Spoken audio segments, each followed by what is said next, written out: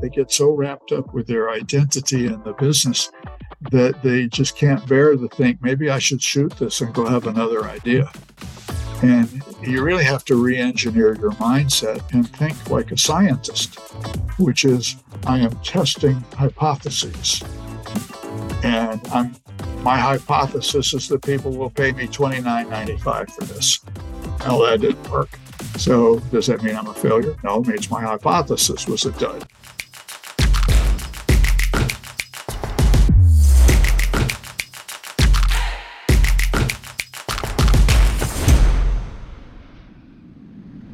On this episode of the Creator Community, we'll meet Bob Jones, a serial entrepreneur that went through a variety of careers before landing in his true calling, starting his own company, and then moving on to helping many other entrepreneurs face the many challenges there are to starting their own companies.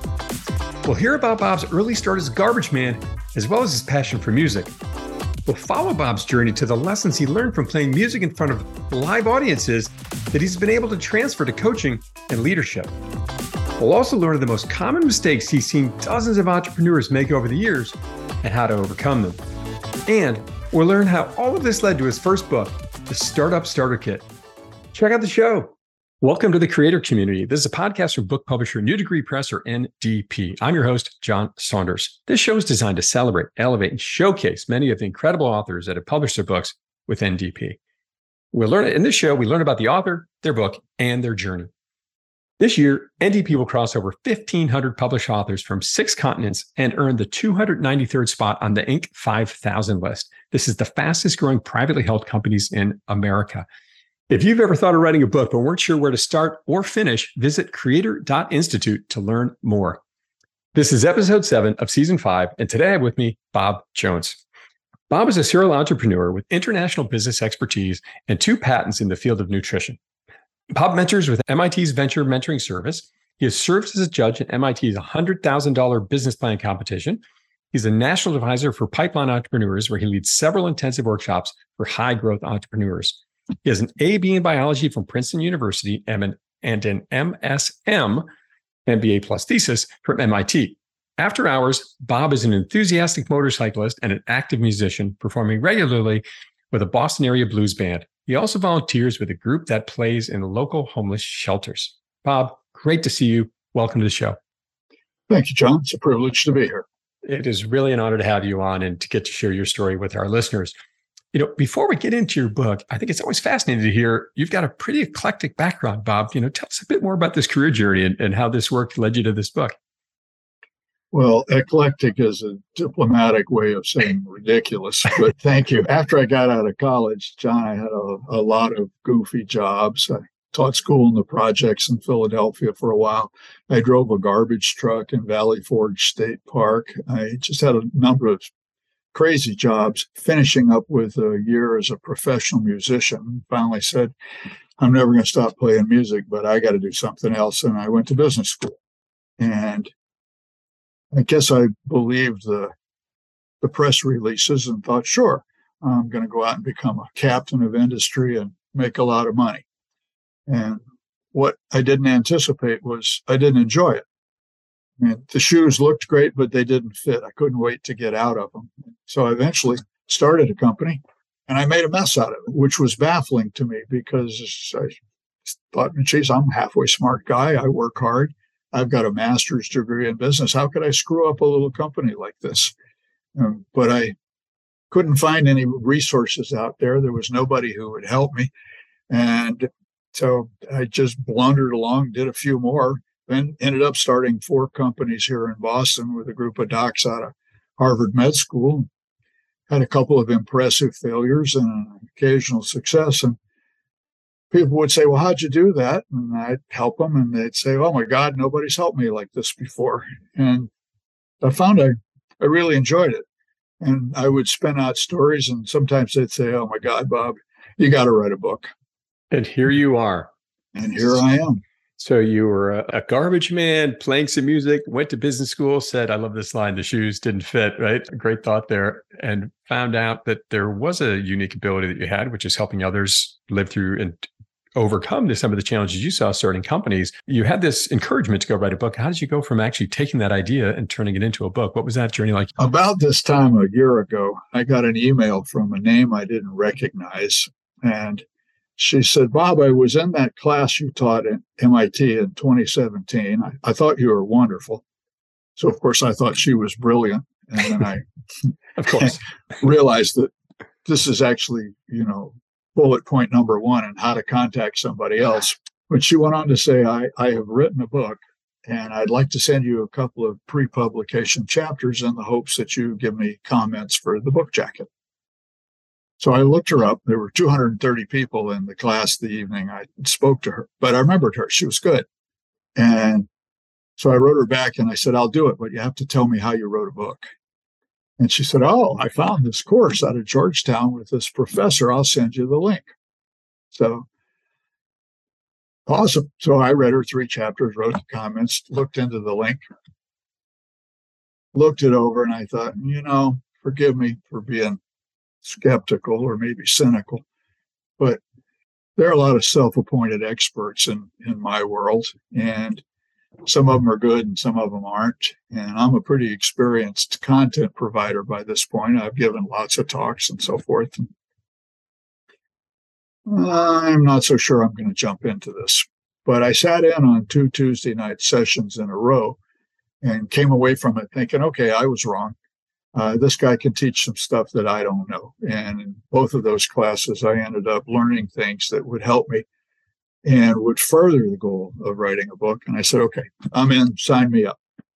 That's awesome. So a little bit of a test ground, got a chance to absolutely see what it was about and really get a taste, which I think is really a great experience. And that's certainly something that we open up to people to check it out. And glad you had a positive experience from that. Try it before you buy it.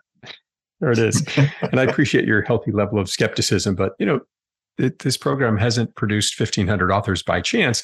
Author coaching on the Creator Institute side, and then publishing with New Degree Press or NDP. Well, very excited to have you here in the program, but you're a busy guy, Bob. You're working, you're coaching all these people, you're playing music as much as you can, as I get that sense. How did you fit this into your life, the book journey?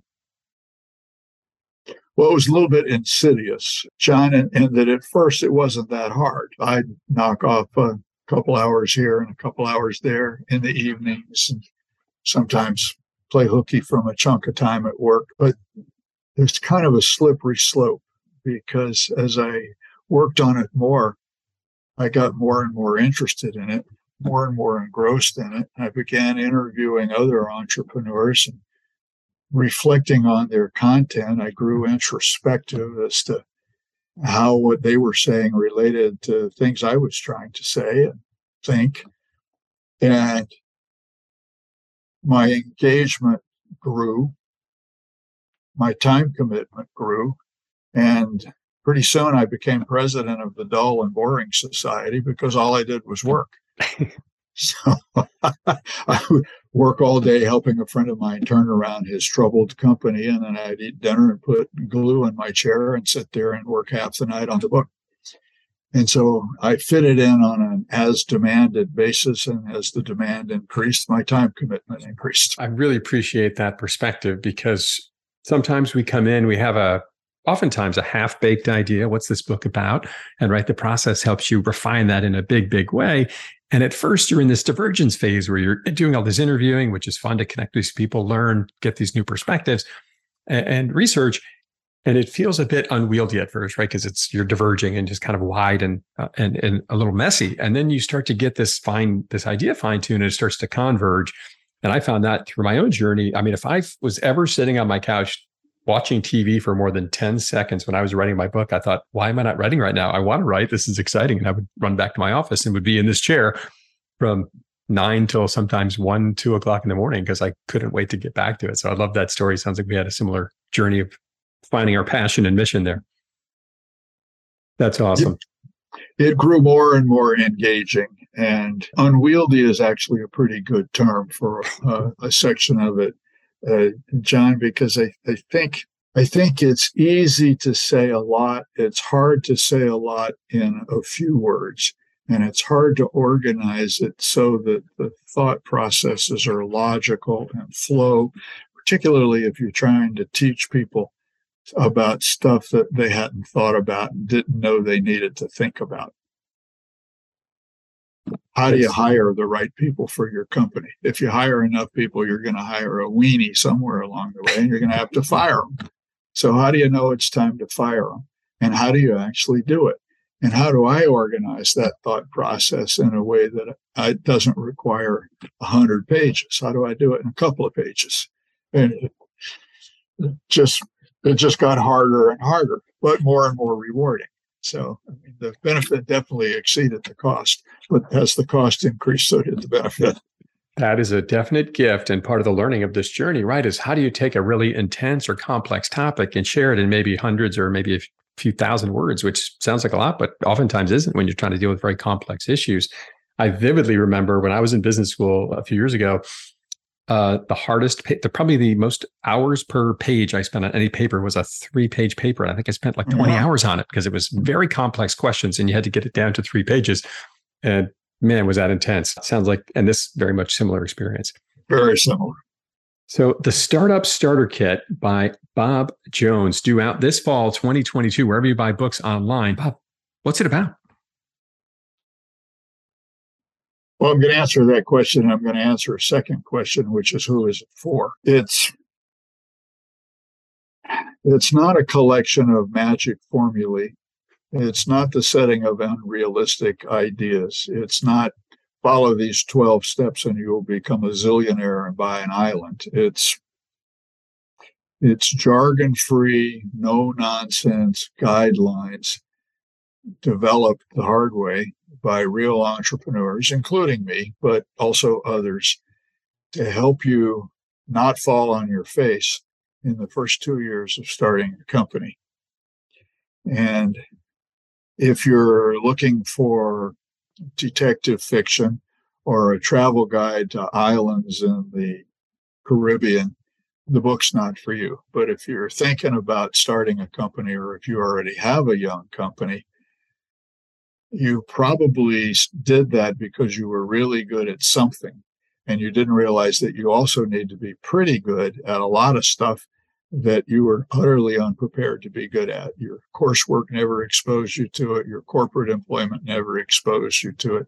And you spend 90% of your time on the stuff you're not good at, and only 10% of your time on the stuff you are good at.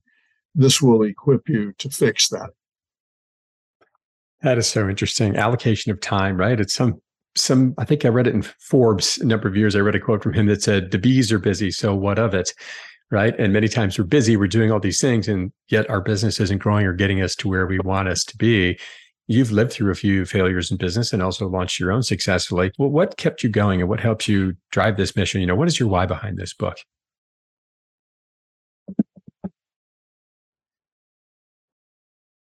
Well, honestly, when I asked a parallel version of that question of the entrepreneurs I interviewed, they did a better job of answering that for themselves than I did for myself. And it boiled down to, I would like to feel like I've made an impact, and I enjoy helping other people. And if in some infinitesimally small way I can make the world a better place, I would like to do that. And what I've discovered as I have worked with people, if I can say, yeah, I tried that, it ran right into a buzzsaw, don't do it, I can save them 2 years and a couple $100,000, save them from losing some of their most precious relationships because they're so bullheaded they refuse to see the obvious, then I feel like I've made a contribution. So what keeps me going in all this is the realization that I'm condensing some really valuable stuff, hard won, hard learned, for people who want to go off and make something out of nothing, which is prodigiously difficult. I mean, most companies are pretty good at taking something and making it into something bigger. It's very hard to take nothing and turn it into something. And if I can help you do that, then good for both of us. That's awesome. And right, there's so many entrepreneurs that struggle out there. And many times, as you said, they get sort of stuck in one pattern of thinking because they're really good at one thing, which is what helped them design this new product, service, company, what have you. And sounds like you helped them unblock that. But what do you think it is? You researched and interviewed, dozens of entrepreneurs and have your own work, a body of work to put into this book you've written. What have you found it is that really gets people to start companies? What's the allure? What pushes them to do so? I think the initial impetus is often something simple, almost trivial. I hate the commute, or I just can't bear to go back into an office where people insist on heating up fish in the microwave. And then it morphs into, I'll even take a cut in pay in return for the autonomy. And then with some additional introspection, it turns out that what I really want with a lot of these folks is a sense of freedom and the opportunity to perhaps pursue their dream and to feel like they've had an impact. And they end up thinking, I don't think I can have the kind of impact I want to have if I work for 30 or 40 years for someone else. I just have to go do this for myself. They want some freedom. They want to have an impact. They want to help others with this big idea they've unearthed, but it's not so easy to always get that thing off the ground. And a lot of companies fail. I think 3 out of 4 fail. More like 9 out of 10. 9 out of 10. All right. I've heard it's a high number, no matter the case. It's a high number. Right. And so why do so many companies fail, Bob? What have you seen there? I think there's 2 buckets full of reasons. Bucket number 1 is that they don't have a bunch of fundamental skills that they really need to have. I mean, I have a friend, for example, who was superb at supply chain management, but he'd never run a marketing campaign. If someone said, how much should we charge for this? He was utterly flummoxed. So he was just lacking a lot of fundamental skills. And the second bucket is your mindset's all wrong. And it needs to be re-engineered. And let me elaborate on that for a second, because some years ago, it was true in the world I lived in that if my business failed, that meant that I was a failure. And many of the people I knew thought that failure might be like a contagious disease, meaning they didn't want to get too close to me for fear they would catch the failure germ. And there are still a lot of people who wrestle with that. They get so wrapped up with their identity in the business that they just can't bear to think, maybe I should shoot this and go have another idea. And you really have to re-engineer your mindset and think like a scientist, which is, I am testing hypotheses. And my hypothesis is that people will pay me $29.95 for this. Well, that didn't work. So does that mean I'm a failure? No, it means my hypothesis was a dud. So I'll test the next hypothesis. Maybe they'll pay me $24.95 for this. And eventually you'll find nobody will pay you anything. Well, then your idea was flawed. Have a new idea. But none of that means that you're a failure. And if you phrase that succinctly, you shift gears to think that failure is actually a learning experience, not a fatal event. So the 2 buckets are, you need some fundamental skills that your coursework never prepared you for, never exposed you to, and you need to re-engineer your attitude and your mindset so that you approach this properly. Broader skill set and a different mindset. I really appreciate that. I'm thinking about failure as a learning curve. So many times, you said a little bit about it in there. If it's our ideas, our concept, our business, we associate it with our identity, right? And if it's not working, then we're not working, right? There's something wrong with us. How do you help people sort of think through that and sort of untether that? Well, I'm kind of blunt with them and just say, how do you feel about poverty and a life of ramen noodles? Because you pretty clearly demonstrated that this isn't going to work. So let's think about this slightly differently. Let's postulate that you are the jockey. And as the jockey, you may have picked the wrong horse. You may have picked a horse that's just not going to make it all the way around the track. But if we can use the horse race as an opportunity to make you a better jockey, then you go pick a different horse. And maybe this time you will win the race. And quit feeling like this thing failed, therefore it's the end of the world as we know it, or we have to go find a lovely bridge with a nice view and jump off. That's just not true. So let go of the idea. You've proven that it wasn't a good idea. You've learned a lot. Let's go find a better idea.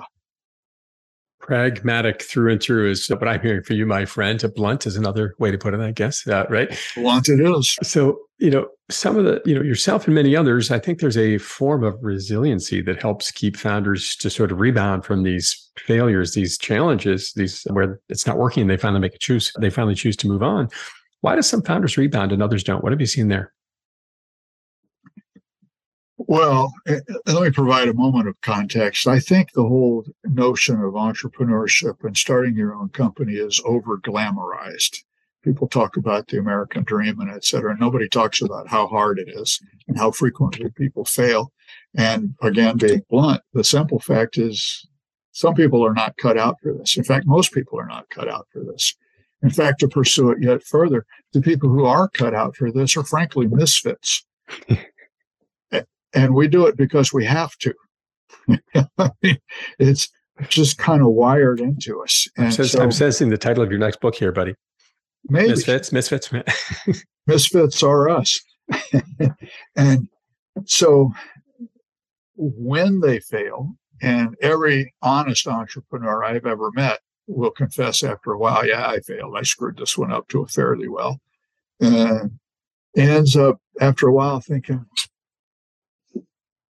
but and then they want to do it again, and they want to do something else. And sometimes they dive back into corporate employment. I mean, I've done that. There've been a few times where I've dived back into corporate employment, partly to lick my wounds and partly to see if I could apply what I learned in that intense laboratory in a corporate environment, change agent or whatever.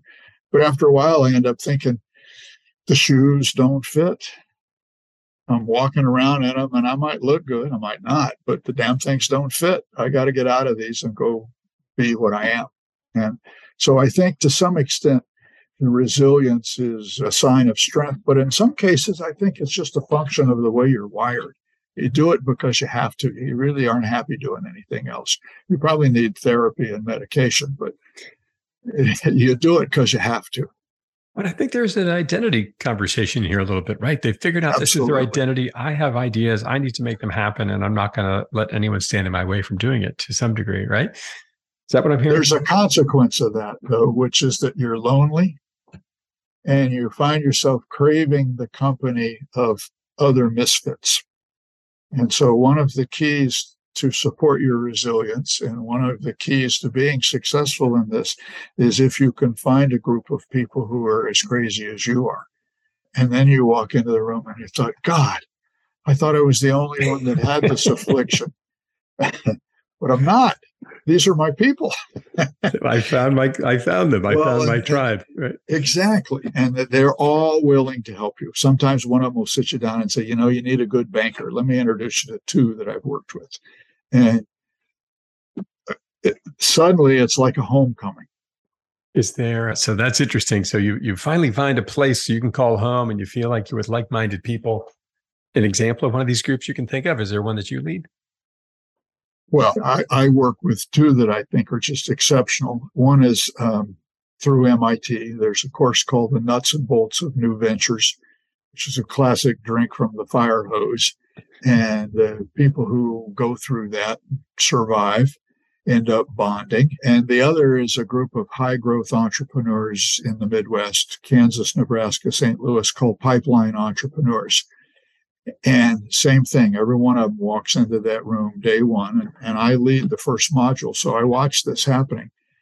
They walk in apprehensive and, am I in with another bunch of corporate hammers, et cetera. And they end up looking around and thinking, these people are all crazy. I love them. And suddenly they go from feeling competitive to feeling collaborative. You're a thoracic surgeon and I run a business for lawn care providers, but we both are trying to figure out how to price these things and how to spend less than we make.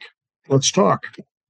I love that. And I think the common thread I'm hearing is people willing to sort of open themselves up, be a little bit vulnerable, and take on new perspectives. And Absolutely. I think that, to me, if there's ever been a gift that was taught to me by some of my favorite professors over the years and mentors, is that you've got to take on lots of perspectives to be able to think critically about something. If you just have that one perspective, if I just think about it through the thoracic surgeon lens, I might not get all the answers. But if I can talk to the lawn care guy and maybe the tech guy over here, maybe there's a solution we can come to together. I love that. There's a great vocabulary word that I often throw out in the course of the first module, which is solipsistic. Solipsistic means my reality is the only reality. And guess what? It's not true. There are others. There are others. And you're in a room full of people who have others. So shut up and listen. So, Bob, you've done all this teaching, you've done all this work in educating and coaching and training so many entrepreneurs over the years. What are some essential skills that you found that founders lack? Well, if I'm standing in front of a room full of entrepreneurs, some of them are really good at marketing campaigns, and some of them are really good at optimizing manufacturing plants and et cetera. So there are strengths all across the room. But rarely do I find anyone with the full complement of skills that they need. And the two areas that I think are most acutely absent are customer discovery and how do you find the people who want what you have, not who need it, but who want it badly enough that they will cheerfully shower you with money and tell all their friends. And where are they? Who are they? Where are they? What do they have in common? How do you find them? Who influences them? Because they're not going to believe you. You're a lying entrepreneur. So who influences them? Who wins if you win? Who would be thrilled to help you win? That's one area that I find people rarely give enough thought to. They spend a lot of time thinking about how am I going to do the work and not nearly enough time thinking about how am I going to get the work. And the other area that is most frequently and acutely absent, I find, is in building a team. How do I figure out what the right profile of person to hire is for my company? What should I be looking for? And I've ended up constructing almost a little hiring funnel. Are they smart enough? Do they have the right skills? Do they have the right character? Are they motivated to see you succeed? Are they more interested in getting the right answer than in being right? You throw a bunch of people on the top, and with luck, the winner comes out the bottom. So how do you judiciously hire people? And sooner or later, the job's going to outgrow somebody, or you will have simply made a mistake and you have to fire them. And this can be incredibly sticky. I gave a talk at one of these things, and one of the attendees came up afterwards and she said, "Bob, thanks to your presentation, I've realized I have to fire my co-founder. And my co-founder is my husband's cousin. Mm-hmm. And I fear all manner of repercussions." So don't hire anybody you can't fire. But I mean, these are areas that I think warrant some considerable conversation, and I go into them in some depth in the book. Yeah. Yeah. Well, I spent enough time with this woman. I said, well, we might be able to salvage this, and you should have a conversation with this sort of relative of yours and ask them, do they think the job fits them exactly as they would want it? Because they were technically gifted. They were just appalling in terms of dealing with customers and other people. So pretty soon that person got made chief technical officer and a sole contributor, meaning nobody reported to him. And everybody breathed a huge sigh of relief. The whole family, the company, et cetera. People said, God, now I no longer, this guy could piss off the Pope on his birthday. I don't want to deal with him.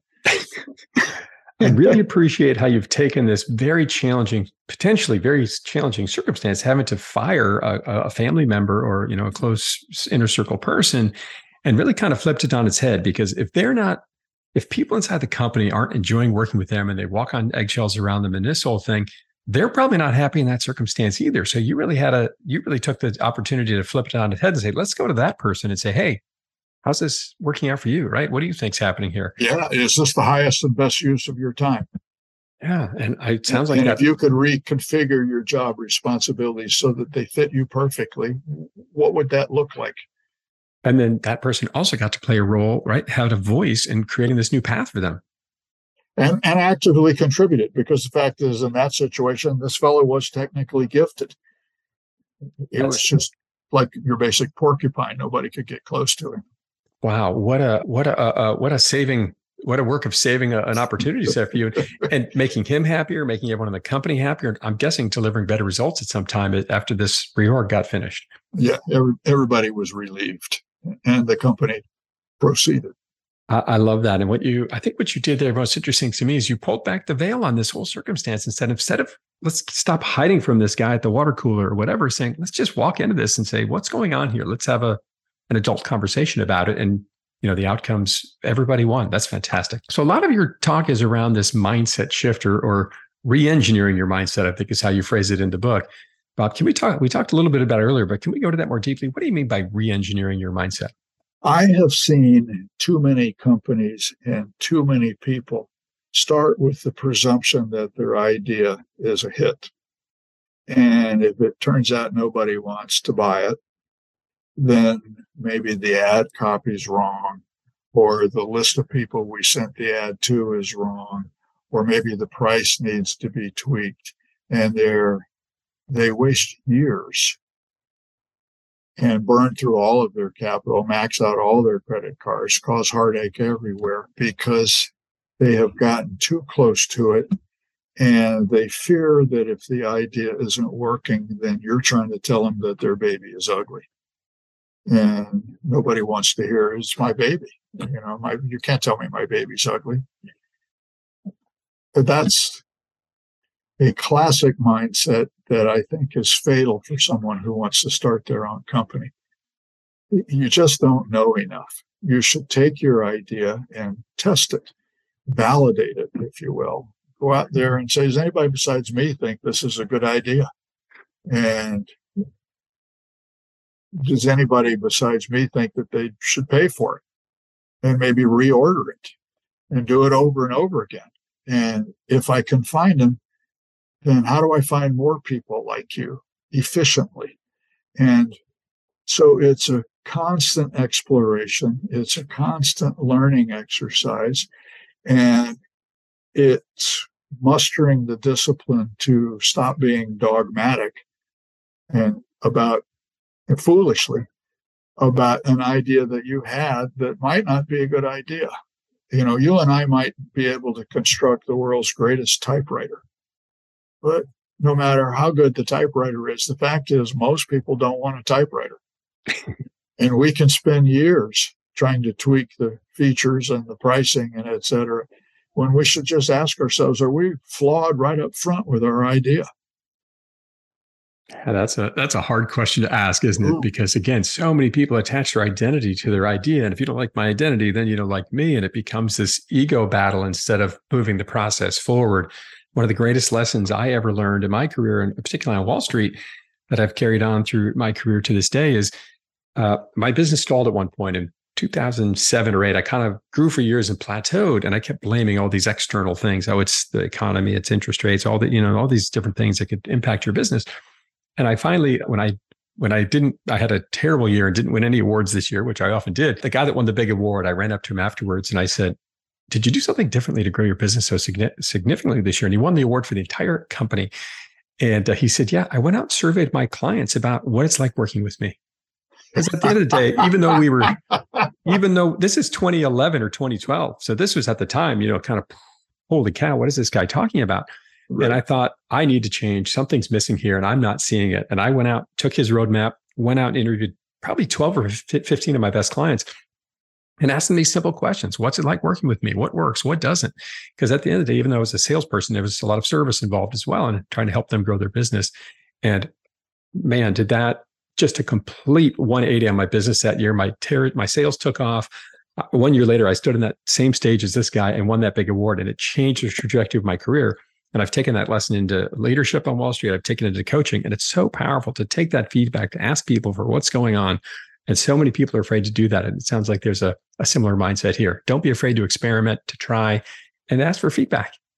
Is that what I'm hearing? And you can take the confrontational element out of it if you want. You can say, this is a product. You kind of like it, but it's probably not perfect. This is not a pen. This is actually a magic wand. I'm going to hand it to you. Please wave your magic wand and tell me how you would change this so that it's irresistible. So you absolutely must have it. And engage them. And that way they don't have to say, Bob, this thing's a dud. The taste is so god-awful it would stop a rabid dog. Your packaging is horrible. I mean, they don't have to be confrontational. They say, oh, well, if I can wave my magic wand, there are a few improvements. And, I mean, you can take the confrontational element out of it, but asking for honest feedback, and then here's the critical step that most of us flop at, listening. It's transformational. I mean, it was the greatest start, stop, continue exercise I've ever been through my life. And I just continue to build off of that. And I also like this idea of giving them the magic wand because it lets them sort of even separate further from this is my product, my idea, my identity, and sort of separate completely from it. Just like, let's have an honest conversation about this. So honesty is where real things happen, and real positive things happen. So I love that you have that mindset. I ended up at one point running sort of an informal focus group. I had about a dozen people sitting around the table, and I was exploring an idea for eye health. And they really weren't all that interested in it. And so I improvised this whole magic wand idea. And they ended up saying, well, Bob, I don't actually give a damn about eye health. What I'm worried about is I'm fat, and my Aunt Millie walks around with a hump in her back because her bones are getting weak. So I worry about my weight, and I worry about bone strength. Now, if you could change this thing from eye health to those things, right? Flat forehead time. Don't be a solution. Totally down the wrong path. I'm trying to persuade them to buy something they don't want. How about if I just ask them, what do you want? Yeah, right. We so oftentimes want to be a solution that looks for a problem, right? As opposed to the other way around. Famous last words. Let's go solve a problem for somebody in this world and a bunch of people. One thing we haven't touched on yet that I'm fascinated by, Bob, you've got this music background. Any correlation or parallels you've seen between lessons from playing music and coaching? Yes, very definitely, but it may seem obscure, maybe even metaphysical. I think I shifted from being a guitar player to being a musician when I learned how to listen and play at the same time. Interesting. Because then it went from me thinking of myself as a soloist to me being part of an ensemble and reacting on the fly as stuff happened. How can I contribute? I like where you went with that. I hadn't thought of that. Let me react to it. You picked up on what I just did. And so there's a collaborative, I hate this cliche, forgive me, synergistic thing that happens when you can listen and play at the same time. And I find in the world of entrepreneurship, the same thing is true. You have to ask the question. You have to listen carefully. You have to interact. And by the way, it helps if you care a little bit about what they're talking about, which is why to me, it's a people world. I like interacting with the group of people in the room. I learn as much as I can about them and their business. Sometimes I say, you've been talking a lot about your goals for building this thing and flipping it so that you have a profitable exit. But when you talk that way, it's perfunctory. When you talk about that orphanage in Venezuela that you're supporting with some of your proceeds, you light up like a Christmas tree. I think you're looking at this through the wrong lens.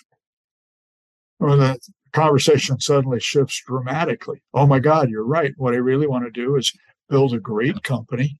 If someday somebody wants to buy it, fine, it'll happen when it happens. But I want to build a great company, have an impact, make a contribution to the world. And the money will come or it won't, but I don't care. And the whole conversation shifts as a function of that interactive. And I kind of got that from years of playing nasty bars with gifted musicians. Listen and react at the same time. That's really Listen awesome. And play simultaneously. What a great gift. And as a leader, how important can that be? Because you never know what the environment, what the question, what the heated moment might appear in the boardroom meeting or wherever you are doing your meeting. And you've got to be able to respond in a meaningful way and stay within the rhythm of the circumstance, to carry out your musical analogy there. And you can salvage things sometimes too. There was one evening we were playing a place and the keyboard player and I were swapping solos, and he played a little something and accidentally landed on an absolutely god-awful note. And I happened to know what the note was. It was a flat 5 for the musicians that are out there. And so my interaction, I ended up landing on exactly the same note. And he thought, okay, we just went from being a mistake to being something kind of witty. And he played his next little lick and also landed on that note. And then so did I. And the audience ended up grinning because there was this unexpected, horrible note that we continued to repeat. And afterwards, he said, I owe you a drink, bud. You saved my bacon out there. I said, well, it was fun. And I have been in parallel situations in meetings and in environments. Somebody stands up and they lose track of what they're trying to say and they go off down some wild goose chase path, but there's something of merit down that path. So rather than be abashed and embarrassed, let's go with that for a minute or two. Maybe there's something good here. Not being afraid to fail, to do a little innovation, to try something new and sort of have this rhythm between your musical partner, your business partner, whatever it might be. That's incredible. And you found something great from it that the audience appreciated. So I love that lesson. And I love that you found ways to tie your music into your work. Certainly the Startup Starter Kit is coming out this fall, 2022, wherever you buy books online. Bob, so many people find writing a book, it can be a very cathartic experience, and they learn from it oftentimes about themselves. Now, what do you think you learned about yourself along the way of putting all these words on paper? Well, 2 things, I think. One is not particularly profound, but I realized I talked too damn much, and that most of my communication would be twice as good if I talked half as much. So I had to boil a lot of the book away. 2 ears, 1 mouth, right? Hard to learn. And the second is that I'm no different from the other entrepreneurs that I interviewed, and that actually for me, it's kind of about freedom and autonomy and the hopes that I can make at least a small contribution to the world and leave it a better place. And that actually is what drives me more than money and titles and all of that stuff. That's awesome, right? A journey, even having done this for a few decades now, still going through this journey of self-discovery and learning more about yourself, and now try to help more and scale it with your book, The Startup Starter Kit. Maybe that last answer falls into this question as well, but any unexpected positives you found along the way in the journey?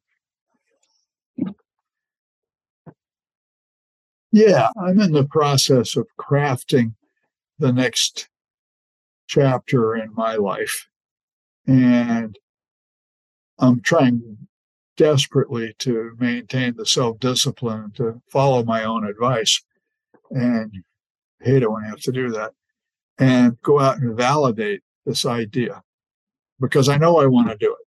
I have to go figure out if I can make the economics work well enough that this idea of conference speaking, workshops, etc., can actually be something I pursue full-time, or if it's going to be like the music, and that I will pursue it with passion, but as a side project.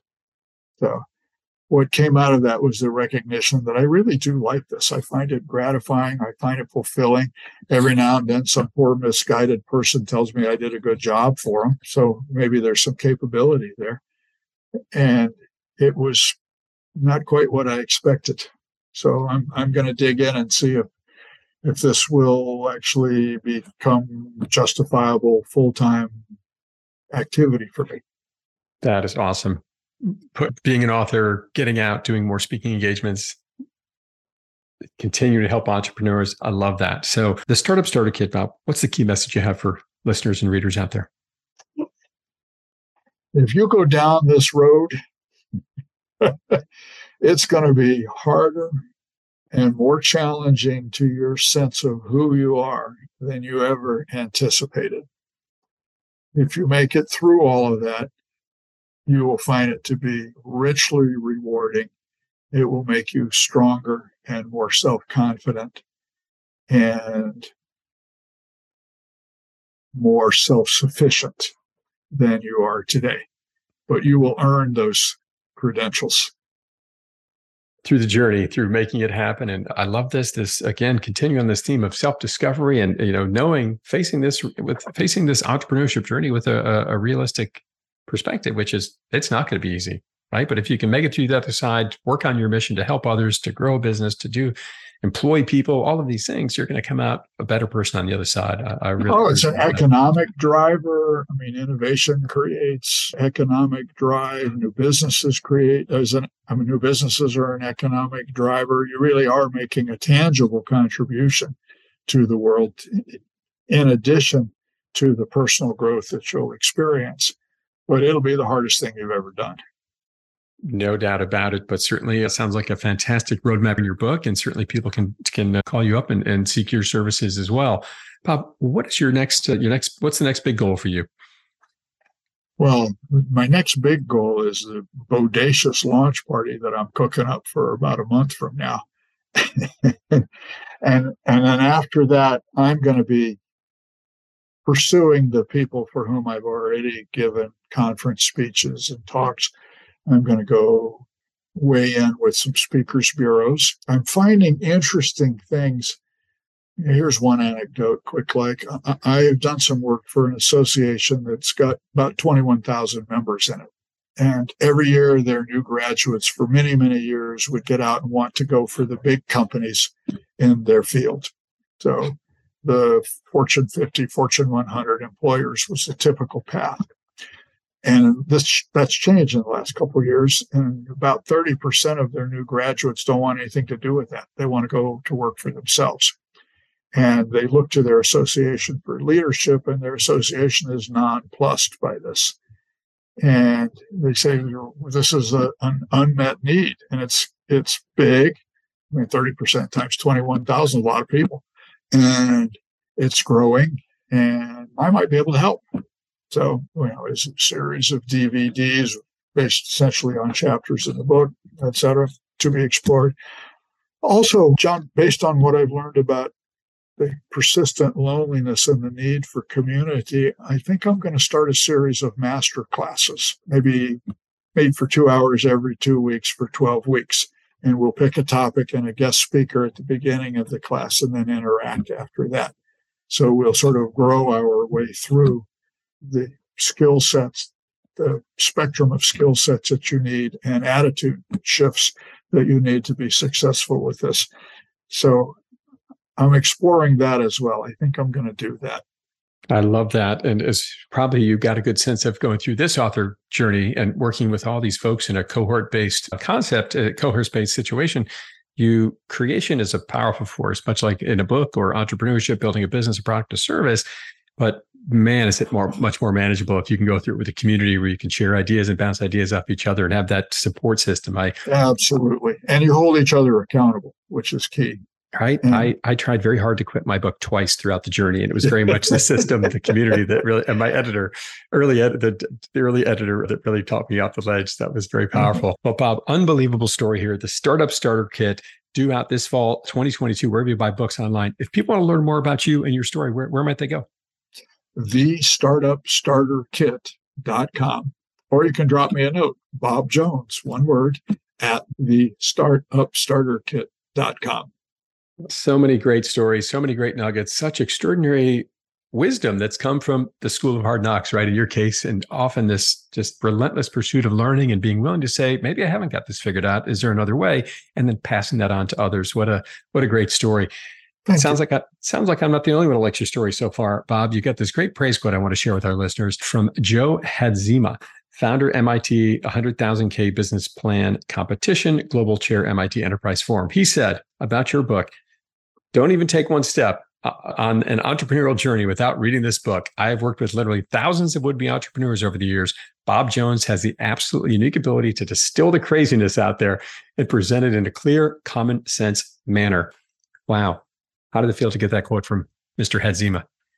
Joe's a big deal. He's very low key. He not only founded the 100K competition and was chairman for the whole world for the MIT Enterprise Forum, but MIT undergrad, Harvard Law School, MIT Business School, very successful career, columnist for Boston Business Journal, et cetera. He's a big deal. And so I was thunderstruck that he would say those great things and quite flattered. I mean, I've never seen Joe be that unilateral about anything because, life is full of nuances. And as an attorney, you look at the nuances, but he was very unequivocal. I loved it. That is amazing. What a great quote to share and help people get a sense of what your book is about.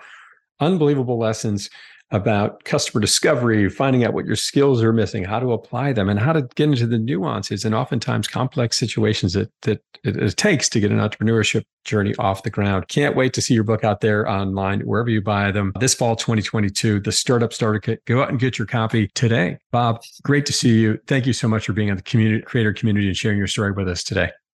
It's been a great pleasure. And a quick testimonial for that institute, John. If you're results driven, a year ago, I didn't have a book. Today, I have a book. The results speak for themselves. So thank you. It's been a privilege to be a part of all of this. A pleasure. It's really been great to be a part of this small part of this journey with you, Bob. Thanks again. My pleasure. Don't forget to subscribe to the Creator Community channel on your favorite podcast platform. If you enjoyed this episode, please share us a review. And if you're ready to write your book, visit creator.institute to learn more about the cohort starting this fall. I'm your host of the Creator Community, John Saunders. Keep creating.